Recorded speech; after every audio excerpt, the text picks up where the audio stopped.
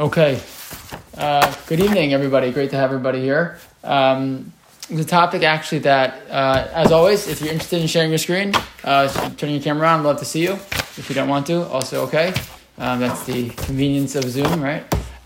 So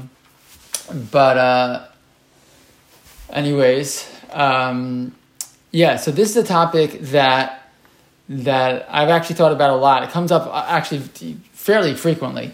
And I think it's a question. I think it in a certain sense, it's the idea that we should care what other people think about us, about how we observe mitzvos or don't observe mitzvos. I think is very 2020, to be honest. Like, I do what I want, I do my thing. Everyone has to be respectful of each other, which is actually, and it actually not just not 2020. It almost seems not Jewish. In the sense that we care very much about being down the kapschus.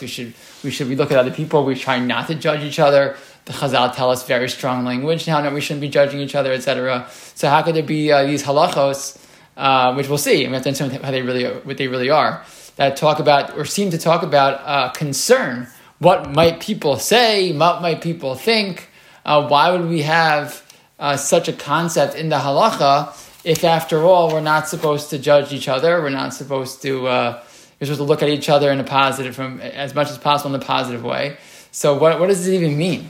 But as with everything, it's important for us to understand where these halachos come from and what scenarios they really exist and which scenarios they don't really exist. So we're going to try tonight to give some type of overview of the concept of Maris Ayin in general, where it comes from, what the source is, in what situations it's applicable. It's very applicable to this very day in many contexts. And hopefully what I'd like to do also is talk a little bit about the hashkafa. Why, again, what does this really mean? And what does it mean for us as Jews, the concept in general? So we'll start right from the beginning. Source number 1 on your source sheet.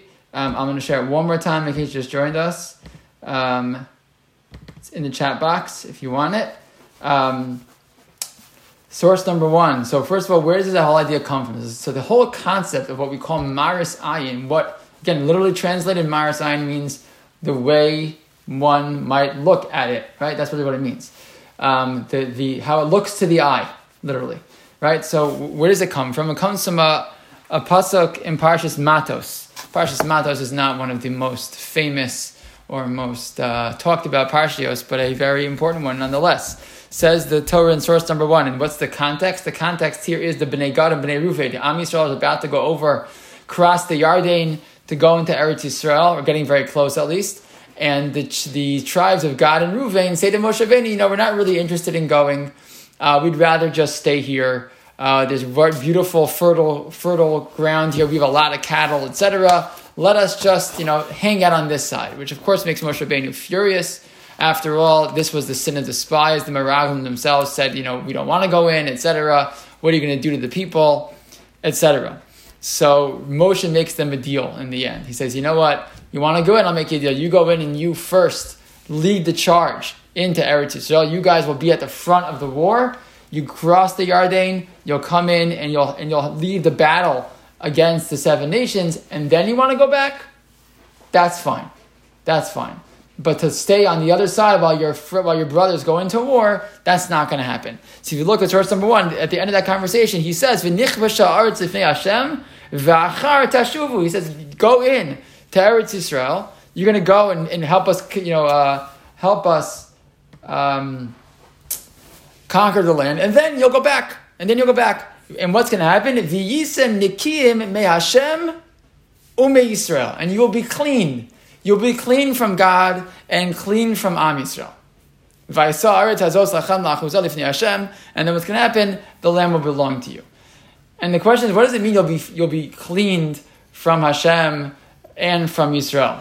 What's a simple answer to that question? What would be the simple understanding of that pasuk? Anybody want to give a shot? Like, just a very simple explanation. What does Moshe mean? Now you'll be cleansed from Am Yisrael and from HaKadosh Baruch Hu. What would that mean? Anyone want to give it a shot?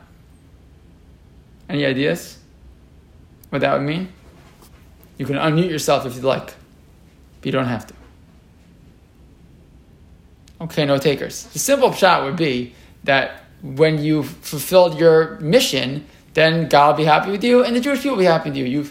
You've taken care of this job so that God is not upset anymore, and also Am Yisrael won't be upset. They won't feel like you've abandoned them because you didn't abandon them. You came in, you fought with them. But the other 10 tribes aren't going to feel like you messed them over because you were willing to come in and fight with them.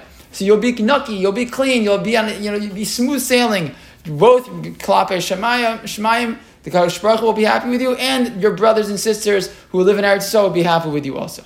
Okay, so the Mishnah Maseches Shkalim picks up on this pasuk and says as follows. And the Mishnah here is talking about a case when they would go in to take out money that had been donated to the Beis Hamikdash to be used for the korbanos, etc. People would give donations every year, that shekel, that would be used for all the needs of the Beis Hamikdash. And there would be certain individuals who were the gabayim, when there was their job to go get that money and go take it and buy korbanos, etc. So there was a rule about if you would walk into this area, the area where they kept these donations, these funds. It was like the piggy bank basically of the Beis Hamikdash. And there was a rule about the clothing that you were allowed to wear when you would go in.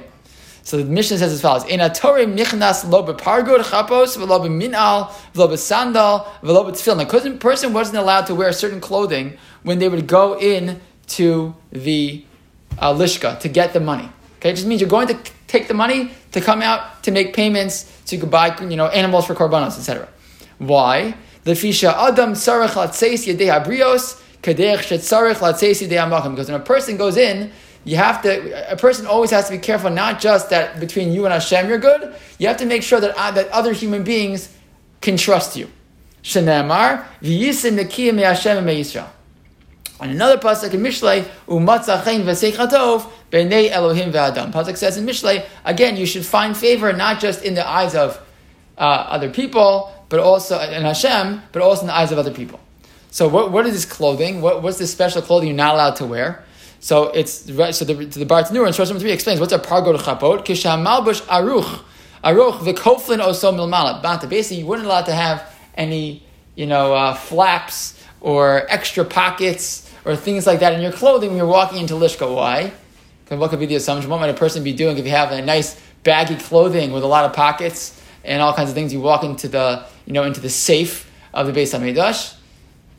You might slip in, a few coins might fall into get stuck in the folds of your clothing, right? So you couldn't even wear clothing that had, these types of folds in it because we'd be nervous that a person might think that you're dropping a little extra, you're skimming a little off the top. But again, not only that you are not allowed to take the money, right? You're not even allowed to wear clothing that would make it possible for that to happen. Why? Because you don't want people to think about you that you are, again, trying to skim a little off the top. And the Tiferes Yisrael, who's one of the commentaries on the Mishnah, so he writes as follows: B'nei Elohim ve'adam, source number 4. Nirali dalahachi naka kra basra. So why is there 2 psukim here? We said Yisim Nekim Hashem Yisrael. That's Maris Ayin. What's the second pasuk? So he says the imikra kama. If I just had the first pasuk, havamina dafi begorim sheyach sheduhu aser. Maybe it's only if you're doing something that people are really going to think you did something forbidden. Let's just back up for 1 second. Why were Bnei Gad and Bnei Reuven? Why is that? What was it they did that was so terrible? So that was so terrible is that they looked like they didn't want to go to Eretz Yisrael. And that was the plan.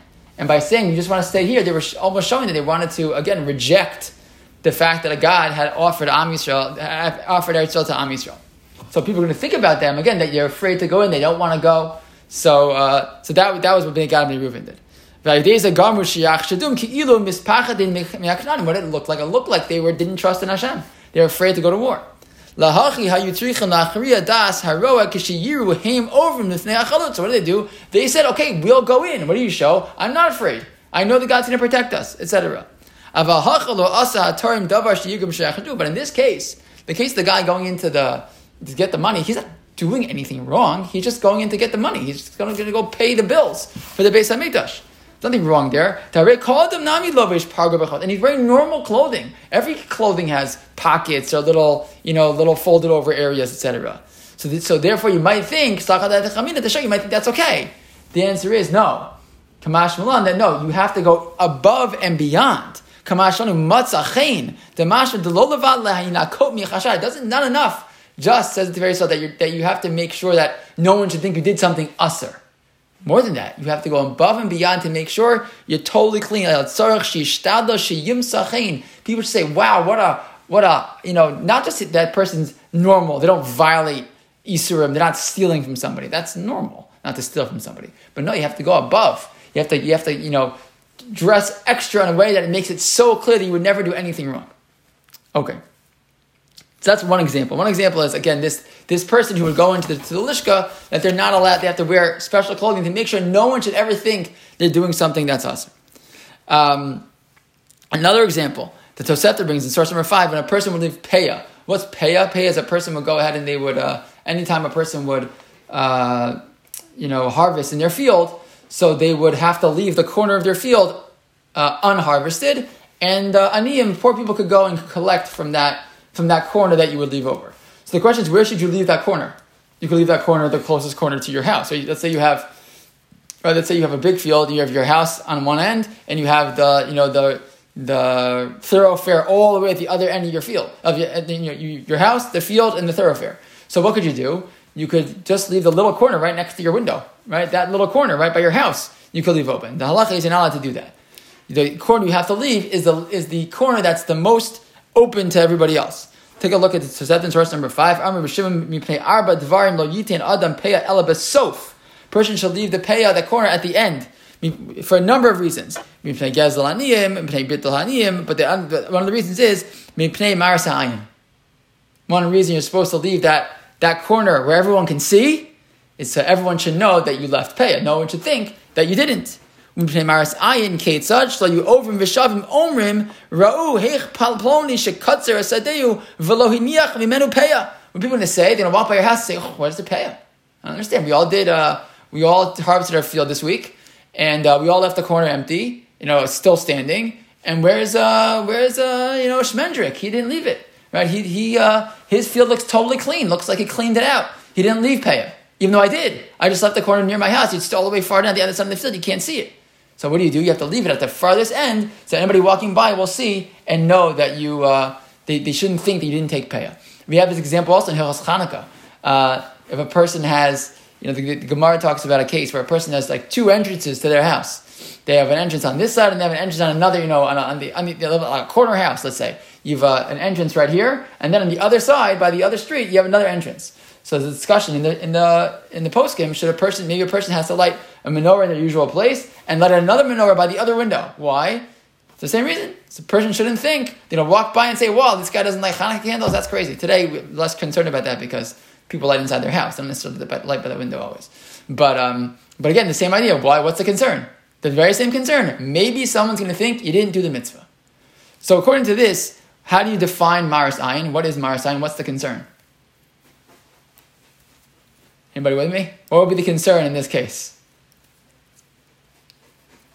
For your own reputation. For your own reputation. Exactly. Very simple. That people shouldn't say that I do Averos. And by the way, maybe I'll say, I don't care. Think I do Averos. I don't care. So you think I don't do the mitzvah. What's the answer?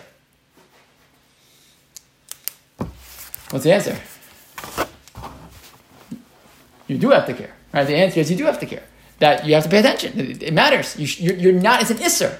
You are forbidden from or to mitzvah say at least v'yisim nikim Hashem Yisrael that you should make sure that people don't think that you're not keeping the halacha correctly.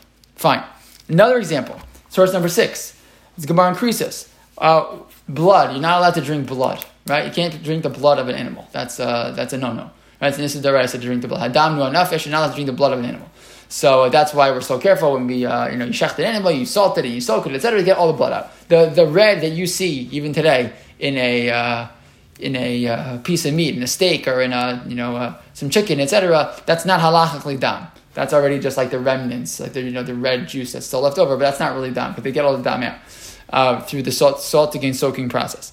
But so what happens though? What if a person would want to drink the blood of a fish? The blood of a fish is not forbidden to drink. Okay? What about the blood of a human? Blood of a human is also not forbidden to eat or drink. It's gross, maybe, but it's not forbidden.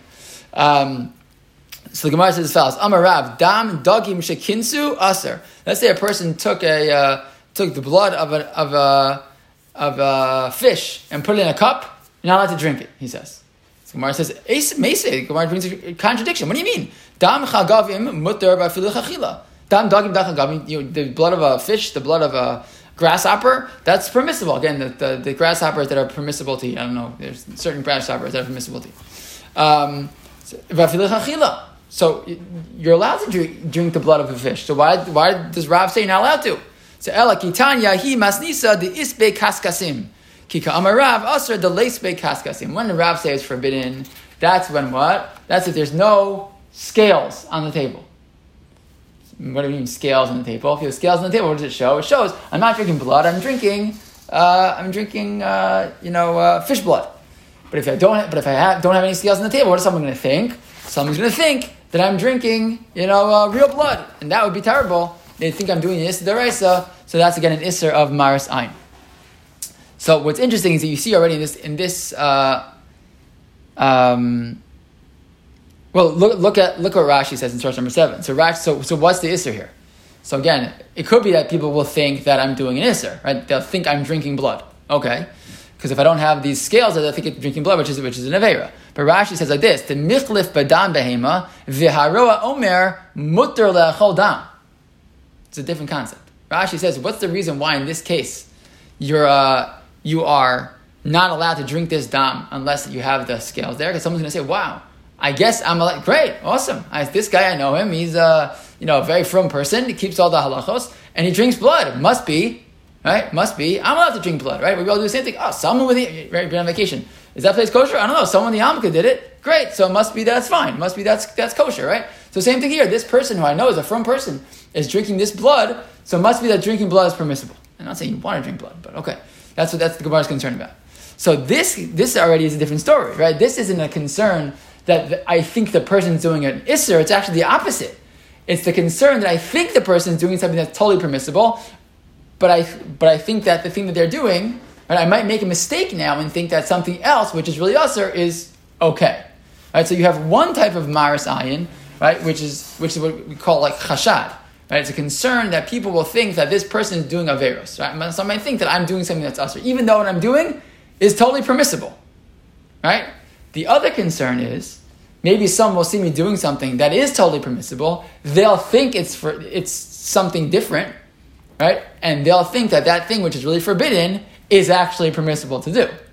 So there's two very different concerns, right? One is a concern about what people will think of me, and one is a concern about what other people might do because they see me doing it. Here, the opposite. They're being down the kapsulas. They're assuming that I'm frum and I do the right stuff and I do the right things, and they're going to now do the wrong thing because of that. So there's two different directions to take this concern of Maris Ayin. This is basically the two issues that the poskim talk about and the Rishonim talk about when they talk about Maris Ayin. Is it an issue? And there's both. There's the one side, the problem of people thinking that other people are doing something that's forbidden, and the other problem is the concern that someone might come to mistakenly think something which is forbidden is actually permissible. So that's how. Question? Yes. I have a question going back to Paya. I would love a question. Going back to Paya. Yeah. So the corner of the fields for the poor, I would have thought that you'd want to put the corner in a more private place so people, when they come and they need, aren't embarrassed. So does Maris Ayin take precedence over embarrassing? Over embarrassing someone. Very good. Very interesting. That's a good question. I think part of the you could make the opposite argument. I don't know sociologically how it plays out. You can make the argument that if you leave it very close to your house, that's also embarrassing. Because then the person has to come. There might be a corner that's not public and not next to your house. Right. It could be. It's a good question. I don't know. That's a good question. Like, how does that play when you're covered up brios also, right? The concern from embarrassing somebody. How does that play in? It's a good question. I'm not totally sure in terms of the case of pay exactly, the location here. But yeah, that's a good question. Because part of the concern that the Gemara actually gives a number of concerns. And some of the concerns are that the Aniyim won't be able to, again, in certain cases, if it's more public, only the Aniyim will take, and other people will be embarrassed to take what rightfully belongs to the Aniyim. So you have to kind of like balance the two. If it's too hidden, then people who don't deserve it are going to go grab it also, and they won't be embarrassed to do so because. So it's a kind of like it's a good question how that played out sociologically in those days. Rabbi? Yes. Quick question. The case that you brought, the proof text in Matos, which one would that be? Would that be Chashad or is that Maris Ayin? So I think it's Chashad. That's more of a Chashad because that case is. It seems that they saw it as Chashad. That the concern was. It's funny. You could have argued it's neither. Actually, I think it's neither. It doesn't sound like either. Right. It doesn't sound like either. So the Tiferes Yisrael really rectified quickly. Right. It's rectified, except that the concern is not really a concern that people will think they're doing an Isser, but we're going to see why the Tiferes Yisrael thinks they did. But you could also argue that's not the thing they did an Isser, but they're concerned. Really, what if you read the story, what makes Moshe Rabbeinu crazy, and he goes crazy on them, is because we just spent 38 extra years in the desert, 39 extra years in the desert. Why? Because people refused to go to Eretz Yisrael, and they were afraid to go. And you're now bringing out that same fear in the people again. That's what Moshe is really bothered by. So the way that Tiferes Yisrael said it, in source number 4, he said the concern is that they're going to think, right, that they don't want to go to Eretz Yisrael. They basically don't have bitachon on Hashem. They think they don't trust God, and they don't want to go. So it's a good question, like, what Isser is that? Is it an Isser of, like, a lack of emunah? I don't know. But it seems to be that he's viewing that as some type of either not having emunah or some type of Isser of not listening to Hashem, who's telling them to go into Eretz Yisrael. Again, it could be an Isser of not listening to a mitzvah that is just b'shaita, it's just a mitzvah for then, right? Which was time to cross the Yarden. Or it's some sort of obligation. Naki means like some sort of obligation. Right. Both ben dam makom the dam makatero.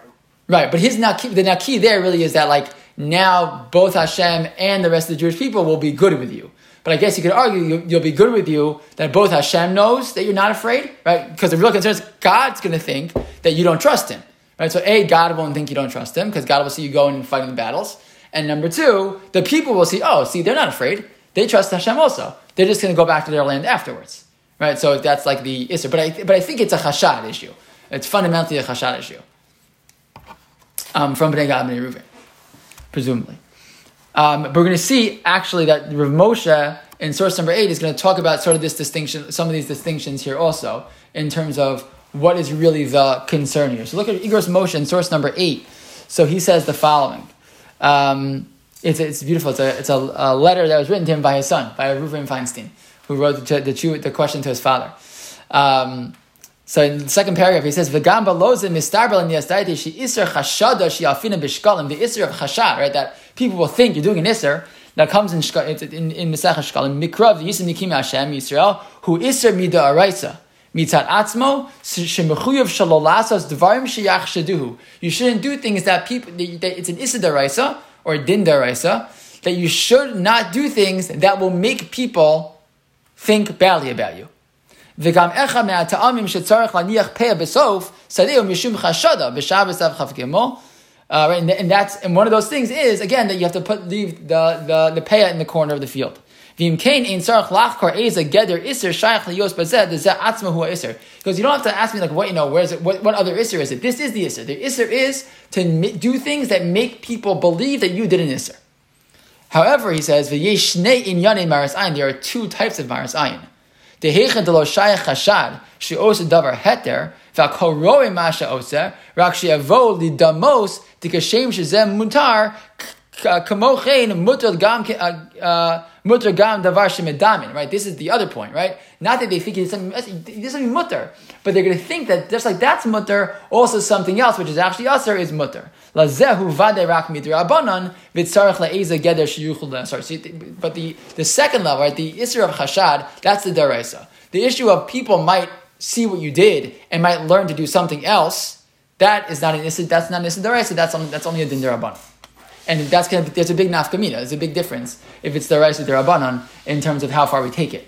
Right? Are we, when something's deraisa, we're going to take it much more seriously, especially in the case of suffix, etc.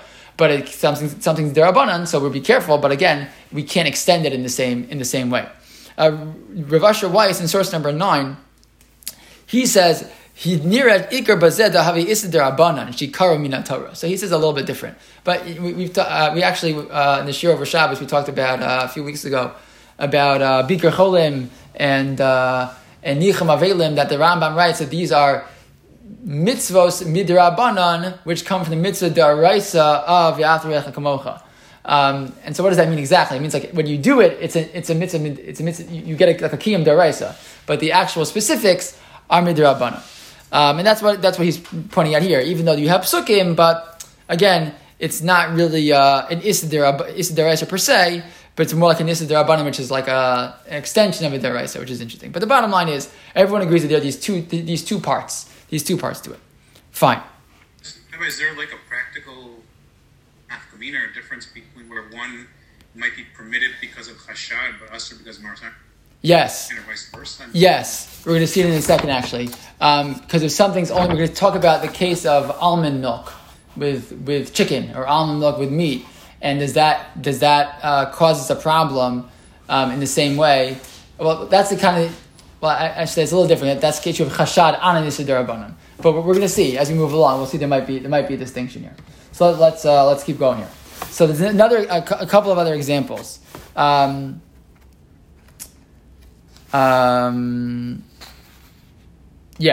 the one thing that's going to be interesting to see is what happens if the thing that you're doing is only asher midrabanan in the first place. So take a look at source number 10. So it talks about a case of a person who was walking on the street. It's probably happened to you many times. Right? You're walking on Shabbos, and all of a sudden a downpour, it comes out of nowhere, right? And you get soaking wet, right? And what do you do with your clothing afterwards? Right? You have soaking wet clothing on Shabbos. What do you do with it? So, because the rule in general is you're not supposed to hang up clothes to dry on Shabbos. If you hang, again, how would you hang up clothes to dry on Shabbos? How would you do that in the old days? Where would you hang your clothes to dry? Public clothesline. Yeah, outside on some clothesline, right? And who puts clothing on a clothesline? When did you put clothing on a clothesline? Wives. No, people do it after they wash their clothing. Right, people wash their clothes. I'm glad. Thank you guys for waking up. I appreciate it. Right, people who do laundry. Right, people who do laundry are the people who hang their clothes on a clothesline. So if a person goes hanging up their clothes on a clothesline, what's going to happen? People are going to think that you wash your clothing on Shabbos, right? So it says the Gemara as follows: Misha nishu kelav b'derech b'mayim. A person's clothing came wet on Shabbos. Mehalach behen ve'eno choshish. You can walk in the clothing, not a problem. Not worried about it. No one's thinking you whatever. You went swimming, you did something, whatever. Higia lachatzer chitzon. If you show up at the outer courtyard, shotchan b'chama. You can put them out in the sun. Avalo keneged ha'am. But you shouldn't do that where people can see. Amar Rav Yehuda Amar Rav. But the Gemara says, well, wait a second. And there's a different piece of this, which is a whole other part of this conversation, which is that things that are usher because of Maris Ayin, you're actually not allowed to do typically, even in front of other people. Even in the privacy of your own home. Because once it becomes usher, Maris Ayin, it's always usher. So the Gemara says, but what do you mean? Over here, you're telling me I can do it, but just not so people can't see. What do you mean? If it's usher, it's usher, no matter what. So the Gemara says, Tanai, Desanya Shochan Bachama Velo Kenegad Am, Rabbi Elazar, Rabbi Shimon, Osrin. This is a machlokas here. In the Gemara, whether you can actually, whether we say Maris Ayin sometimes can be done not in front of others. Another example, the Gemara gives the case of a person has some type of pipe that gets stuffed up, right? And you're able to kind of undo it by just kicking the stuff out of the pipe. So what's going to happen when you do that? When you kick the stuff out, so it's only us in midrabanan. And therefore, you're allowed to.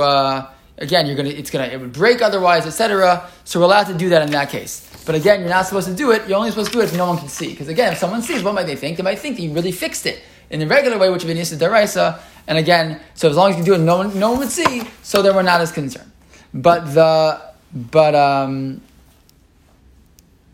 So how do you explain this? So how do you explain examples of when something would, if other people saw it, would be Maris Ayin, but you can do it privately sometimes? So how does that work? So Tosfos in source number 13 points explains it. Says Tosfos as follows: V'hada arma kol makom she'asru chachamim pnei Maris Ayin afili b'chadrei chadarim aser hainu dafka bi'isr melacha daraisa. And this is a distinction that is made. This is not in terms of whether the Maris Ayin is a question that's daraisa d'Rabbanan, but the thing you're doing. The thing you're doing is an Issa Daraisa, or it would look like an Issa Daraisa, So that you can't do whether it's outside or whether nobody sees. You just, if it's something that looks like an Issa Daraisa, you can't even do it privately. Kamo shodchan b'chama, right? Like putting your clothing out to dry. Aval lo keneged ha'am. Shem yiru yisru shekapsa b'Shabbos. Because if you see that, they might think that you actually washed them on Shabbos. Aval hacha lo yiru ela malacha kalach hayad dehavi d'Rabbanan v'lo gazri Rabbanan la'eser b'chadrei chadar. But the case of the stoppage of the drain, which in that case is an Issa d'Rabbanan, only what you're going to do, so that you could do even if people would see. But the point is that there can be distinctions in terms of what it is that you are actually doing. If the thing that you're actually doing raises a concern that it might be Issa Daraisa, someone might think you're doing Issa Daraisa, even if you're not. Again, the whole point is you're not doing any Issa Mir. But that becomes more concerning, and you couldn't do that even privately. But something that's only Issa Darabanan, you could do if it's only private and no one will see, that would be okay. Fine, but that just shows you some distinctions here. But let's get to some of the classical applications here of this din. So one of them is the case of almond milk and meat. So right, this is the classic example we have today, right? You're going to go to get an Impossible Burger, right, at any store, right? You get an Impossible Burger. You're sitting in, again, see, the Impossible Burger is not even such a good example, because Impossible Burgers, I think, right, they're typically only served at, or if you get an Impossible Burger at a milk restaurant, there's not really any chashad. Why not? You're at a dairy restaurant and you're having something that looks like a cheeseburger. Why would that maybe be less of a concern? Because the restaurant has ashkacha. The restaurant has ashkacha. It's a dairy restaurant, so it'd probably be less of a concern that someone's going to really think you're eating a cheeseburger, right? But it's a good example. The Impossible Burger is a good example, right? Impossible Burger with cheese is going to look like it looks to everybody like a cheeseburger. That's what it looks like, and they want it to look like that, right? That's the whole point. It looks like it. So the old example of an Impossible Burger was when people would want to have almond milk and they would marinate chicken in almond milk. Is that permissible? So what's the concern? The concern is that it's going to look like I'm cooking meat and milk. So someone tell me why the case of chicken and marinating chicken in almond milk would be less of a concern. Why would chicken maybe be less of a concern than a steak? So there's a discussion in the Gemara whether we assume that the Isser of chicken and milk is Daraisa Darabanan. In fact, there's the Gemara talks about Yossi Galili who thought it was permissible. And in Yossi Galili's town, they would actually you could have a chicken cheese sandwich, whatever. So the big discussion here, a machlok is between the Yam Shel Shlomo, the Marshal, and the Ramah. So the Marshal says as follows in source number 14. He writes, Garsidim bebraisa perak dam shchita. He talks about the case of the blood of the fish, and he says as the following: Umishum hachi, in the second line, Mishum hachi nira bepurim shiragilim lachot tarnagolas bechalav shkedim. Apparently, there's a minhag on Purim. I don't know why there's a Purim minhag to have chicken and almond milk. She'aser, he writes, that's forbidden.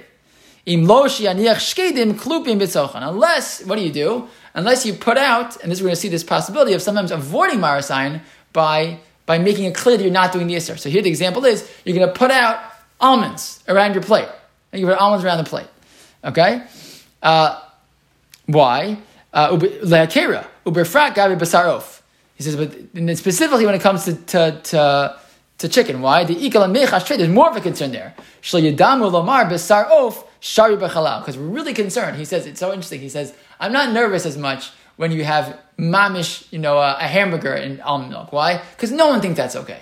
But when it comes to chicken, I had students when I was in high school. Yeah, it's true, Rebbe, it's okay. Chicken's not so bad, right? That's where people already, they're starting to wiggle, right? So that's actually more concerning in that case. And therefore, he says that's forbidden unless you're going to have something out there that's going to make it clear that it's almond milk.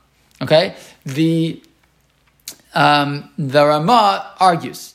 Right? He says in source number 15, the Darki Moshe was the commentary on the tour, and then he eventually, that is the Ramah, it's the same person. He says, I heard, Shamati, that Rav Shlomo Luria, Lama Mikan Le'asor Le'achol Basar Of Bechalav Sha'osim Mishkedim, El Im Ken Yinichu Min Ashkedim Etzlam B'Shum Maris Ayin, Ven Hechrech B'Dvarv, the shiny dam Shu Iser Karis. He says, what are you talking about? You need to put almonds out there? Nothing. It's totally fine, says the Ramah. And the dam is different. Why? Because in the case of dam, why are we concerned so much that people are going to think you're drinking blood? Because drinking blood is an isser kares. So it's very high level isser. Right? But this is very different. Masha ain't came b'sarov b'chalav de'enu elam midrabanan. This is only isser drabanan in the first place. What do people think you're doing? They only think you're doing in isser drabanan in the first place. V'chein minag pashat lahatir. And so the Ramah writes, it's totally permissible. I'm not worried about it at all. It's totally fine. And that's how he passes in Shulchan Aruch. That to have almond milk with chicken is not a problem at all. So the Rav Soloveitchik actually has an interesting piece on this question. It happens to be it's in this Chumash, in Mesoros Harav Chumash. It's a very very nice set of Chumashim. It's in 5 volumes. It has like all these beautiful. They take Divrei Torah from the Rav all over his different writings and bring them all in the Chumash. It's like what they did with Chabad, did with the Bavitch Rebbe. They made that orange Chumash, same thing. So, but every once in a while you find a halachic piece in there, and this is one right here. So if you look on source number 17, he writes as follows, where it starts a new paragraph. It would appear the difference of opinion between the Ramah and the Marashal is based on 2 possible rationales for the Maris Ayin prohibition. This is something we haven't really seen before. He says, according to the Marashal, Maris Ayin is an extension of the prohibition of Lifnei Iver. And so the Marashal, says the Rav, is concerned. What's the concern? Again, we've said this before. It's not that what people are going to say about me, but what they're going to do themselves. And the Marashal says it's an extension of the Isser of Lifnei Iver lo teitein michshol, not to put a stumbling block in front of a blind person. So if I do X, right, what are people going to think? They're going to think that something very related is permissible, and it's not. And I'm putting a stumbling block in front of it. So I can't do this because it looks like something that otherwise would be usher and could make that person make a mistake. Cautioning us against doing an act that could be misinterpreted after observing his peer engage in what appears to be a prohibited activity. An onlooker may mistakenly reason that a specific prohibited act is in fact permitted. If Lifnei Iver is the rationale for Maris Ayin, there'd be no difference between a biblical or rabbinic prohibition. There's Lifnei Iver on Yisir D'Rabbanan also. And I can't sell somebody a chicken and cheese sandwich. I can't do that. Just like I can't sell them a hamburger. I can't give a Jewish person a cheeseburger. I can't sell them a chicken and cheese sandwich either. That's Lifnei Iver on both, right? Any inappropriate action would fall into this category. However, the Ramah understands Maris Ayin differently. The prohibition is based not on Lifnei Iver, but on the principle articulated in our verse, V'yisim Nekim Yashem Yisrael, that one's actions must not be suspect. The Gemara in Yuma gives 2 examples, and he talks about a couple of examples, other examples of Maris Ayin.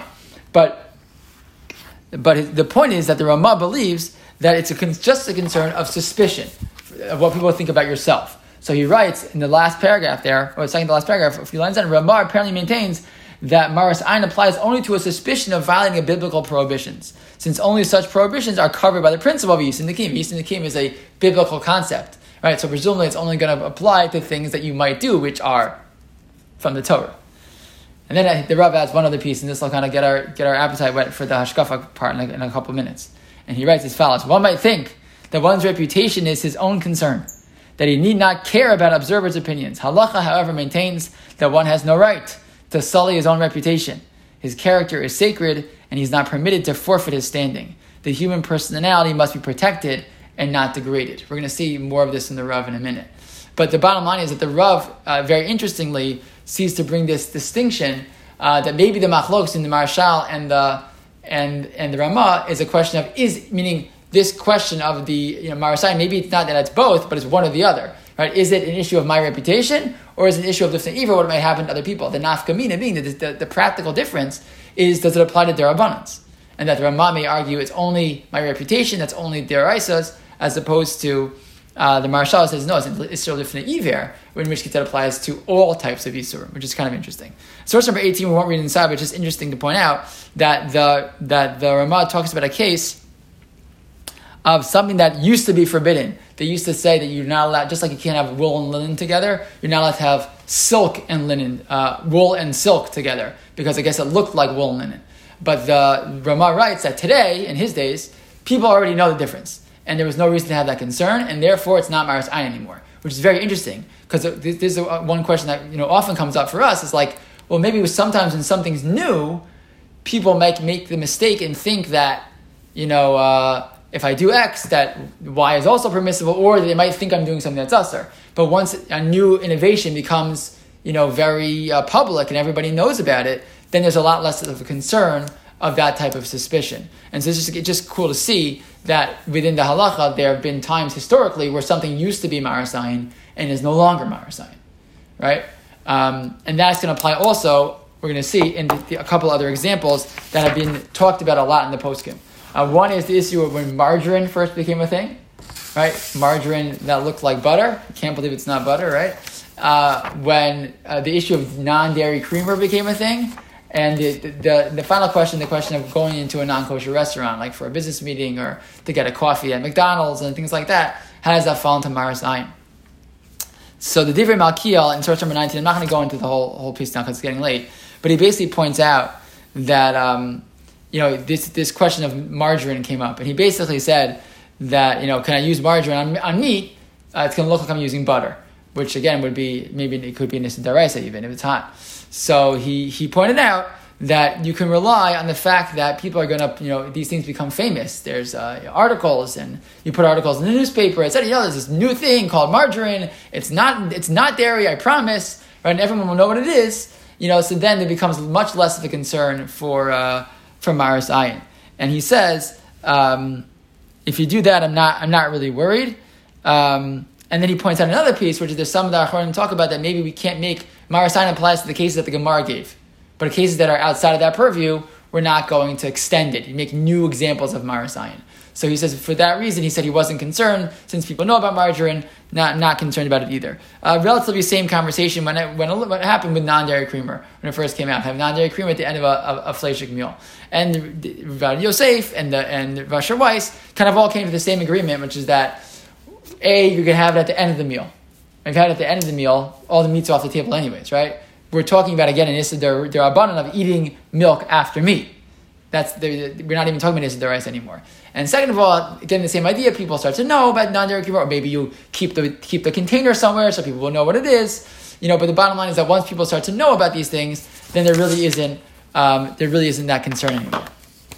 And when it comes to non-kosher restaurants, there's a couple of very interesting tshuvas. One is a tshuva from Moshe Feinstein that we spoke about many years ago when we talked about the question of going to business meetings in a non-kosher restaurant. Where Moshe writes that if a person is going to go into a non-kosher dairy restaurant to get certain things, so first of all, he talks about how a non-kosher dairy restaurant has all kinds of isurim that could happen. Oils and things that they're using that could be in cheeses and all kinds of stuff that could be really isurim, deraisa even. But then he says if a person's like starving and they're really in pain, they have nothing to eat, etc., they can go in there and get something that's permissible to eat. But in this tshuva, though, Moshe writes only if there's no one around to see. He says you could go in, you'll buy something permissible, if there's really nobody there. Or he says you have to show the people that you really don't feel well, and that's the reason you're going. You're starving. You have nothing to eat. However, in the Emes Yaakov and Minchas Asher, they give different answers. The Emes Yaakov Kamenetsky, source 23, writes, Nirashim tzarich likvo pigisha b'misada. Lo kshira, you have to have a meeting in a non-kosher restaurant. She'im bezeh isim b'shum Maris Ayin. There's no problem Maris Ayin. This shaila has become defunct, right, recently. But Mir Tashem, the shaila should come back. People should be having meetings again in restaurants. But you're going to go to a non-kosher restaurant for a meeting, not a problem. Why? Because you could go into such a place and get a Sprite or something. You could get something kosher. Or you have to go to the bathroom. People know you walk into a place that they go to the bathroom. So the person's going to be down the kaf chova and they won't be down the kaf sus. That's their problem. He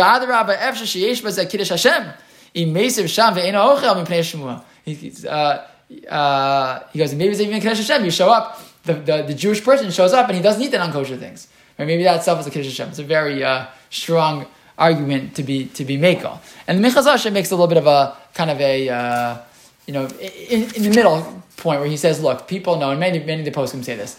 Today, as you're in the city, etc., and from people are walking to a non-kosher restaurant, they know why you're going in. They know you're going in for a business meeting.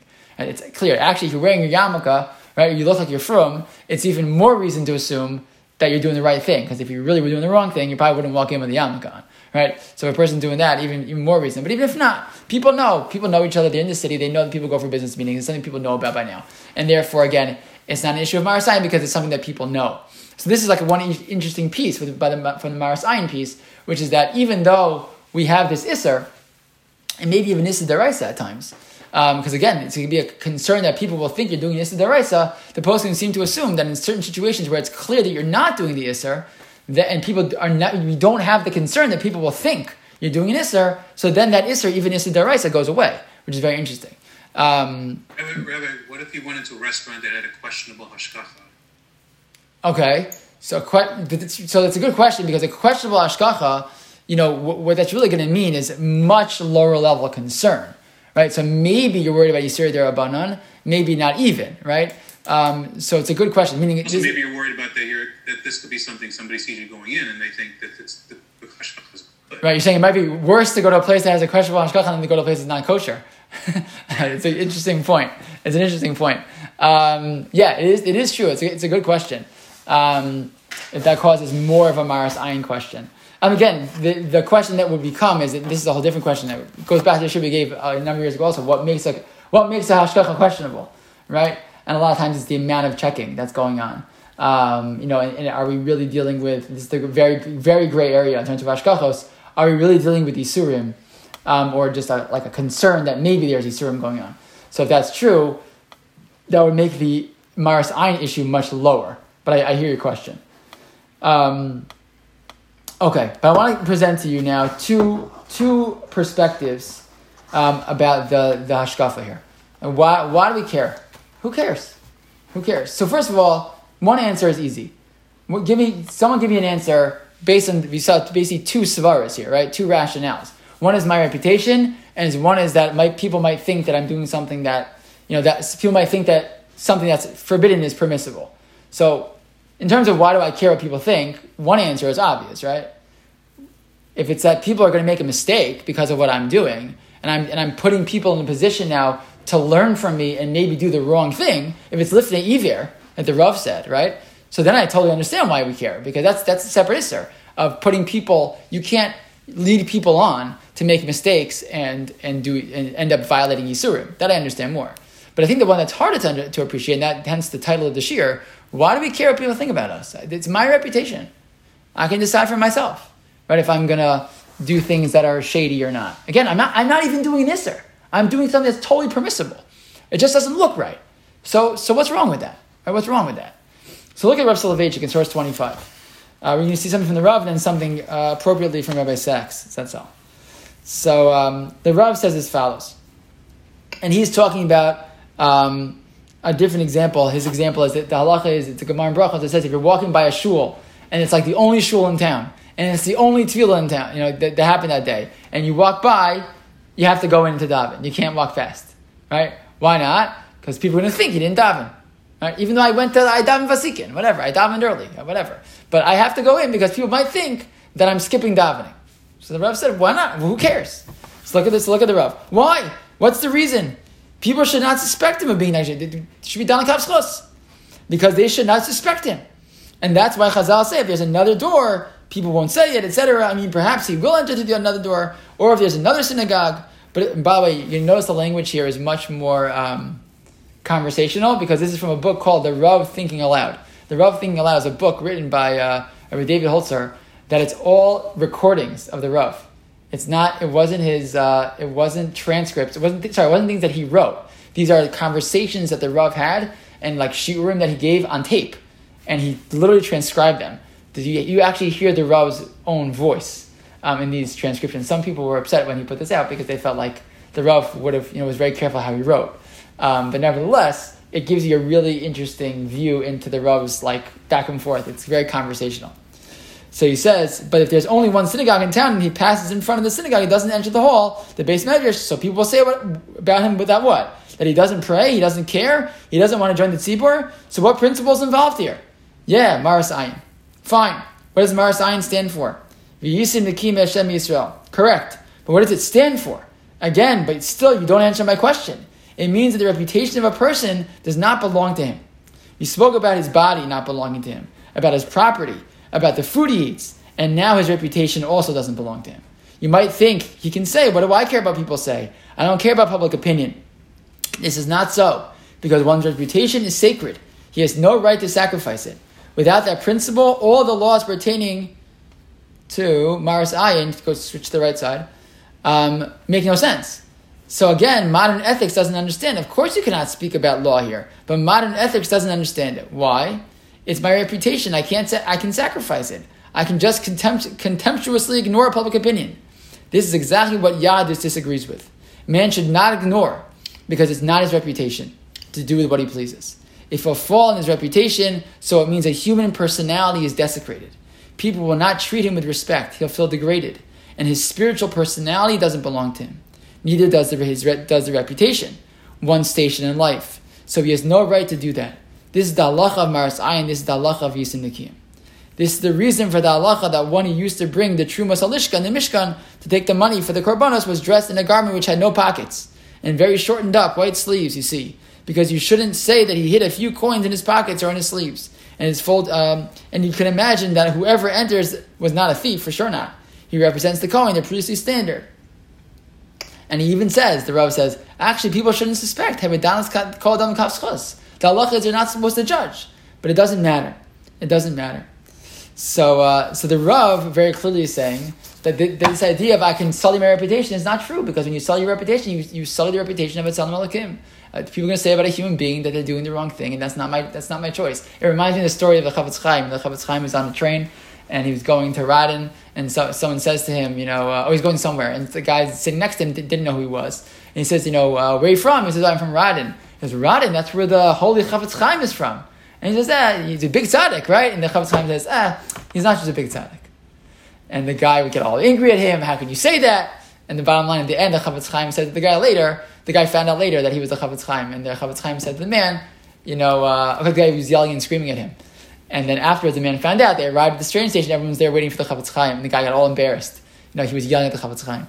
The Chavetz Chaim said to him, don't worry. He said, you taught me a good halacha. He said, I wrote a whole book about Lashon Hara. Right? You shouldn't speak Lashon Hara about other people. He said, you taught me a lesson too. You shouldn't speak Lashon Hara about yourself. I was like, why not? Why can't I speak Lashon Hara about myself? I think maybe this is part of the idea. Because your reputation is your reputation. And it's not something that you can just throw aside. That's Soloveitchik's approach. Rabbi Sachs says a little bit of a different answer. Rabbi Sachs in source number 26 says like this. He says, this concern for appearances is on the face of it strange. This is from Covenant Conversation.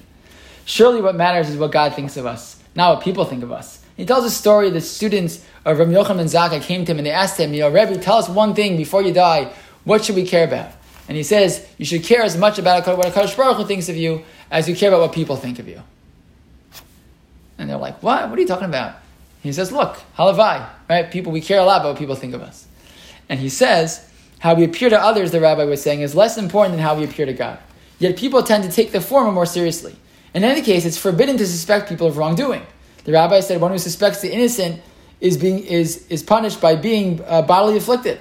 And one should always judge a person in the scale of their merits. Why then, if the onus is on the observer not to judge harshly, should we, the observed, be charged with the duty of acting above suspicion? It's their problem. Don't judge me inappropriately.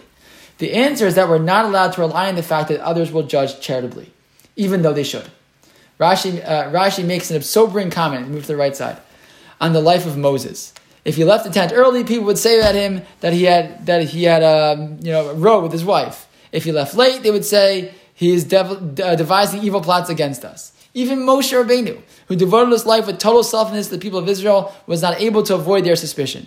Rav Moshe Sofer goes so far to say that he is the Chassam Sofer, that he was troubled throughout his lifetime by the challenge of the command, you shall be innocent before the Lord and before Israel, adding that it was far easier to fulfill the first half of the command before the Lord than the second before Israel. Indeed, he wondered if it was possible for anyone to fulfill it in its entirety. Perhaps, he said, that's what Ecclesiastes meant when he said, there's not a righteous man on earth who only does what is right and never sins. There's no one who fully is innocent in the eyes of others. Yet there's a profound idea embedded in the concept of Yisin Nikiyim. The Talmudic sage Rava was scathing of those who stood in the presence of a Torah scroll, but not in the presence of a Torah sage. To be a Jew is to be summoned to become a living Sefer Torah. This is classic Rabbi Sachs. People learn how to behave not only from the books they study, but also, perhaps more so, from the people that they meet. Jewish educators speak of text people as well as textbooks, meaning that we need living role models as well as formal instruction. For that reason, Rabbi Akiva used to follow Rabbi Yoshua to see how he conducted himself even in private, saying, this too is Torah, I need to learn. The twin principles of Chashad and Maris Ayin mean that we should act in such a way as to be held as a role model by being above suspicion. And that just as a book of instruction should be unambiguous, so should our conduct. People should be able to observe the way we behave and learn from how a Jew should live. The fact that these rules apply to every Jew, not just to religious leaders, is testimony to the spiritual egalitarianism of the halacha. Each of us is bidden to become a role model. This is beautiful. It's not just for rabbis and teachers, etc. It's for every single Jew. That these rules exist despite the fact that we're commanded not to suspect others of wrongdoing tells us something else about Judaism. Namely, that it's a system of duties, not just rights. We are not allowed to say when we've acted in a way conducive to suspicion, I've done nothing wrong. To the contrary, the other person, by harboring doubts about me, is in the wrong. To be sure he is. That does not relieve us of the responsibility to conduct our lives in a way that is above suspicion. Each of us must play our part in constructing a society of mutual respect.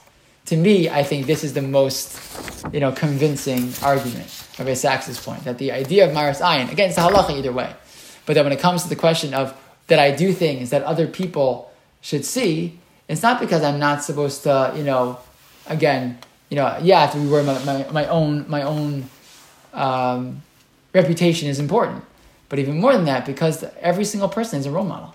We're all there to be role models for each other. And therefore, we should be above reproach as much as possible. We're always going to make mistakes. We do our best to make sure we're not doing anything that anyone could ever say was a problem, speaks to that concept of being not just an Or L'Goyim to the rest of the world.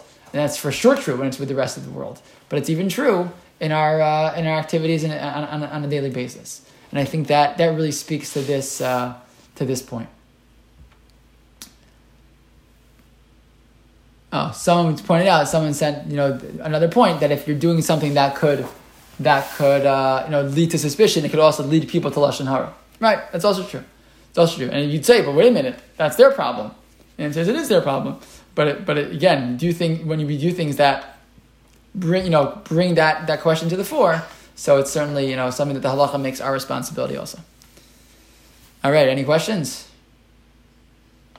Okay, thank you everybody for joining tonight, and looking forward to seeing you next week.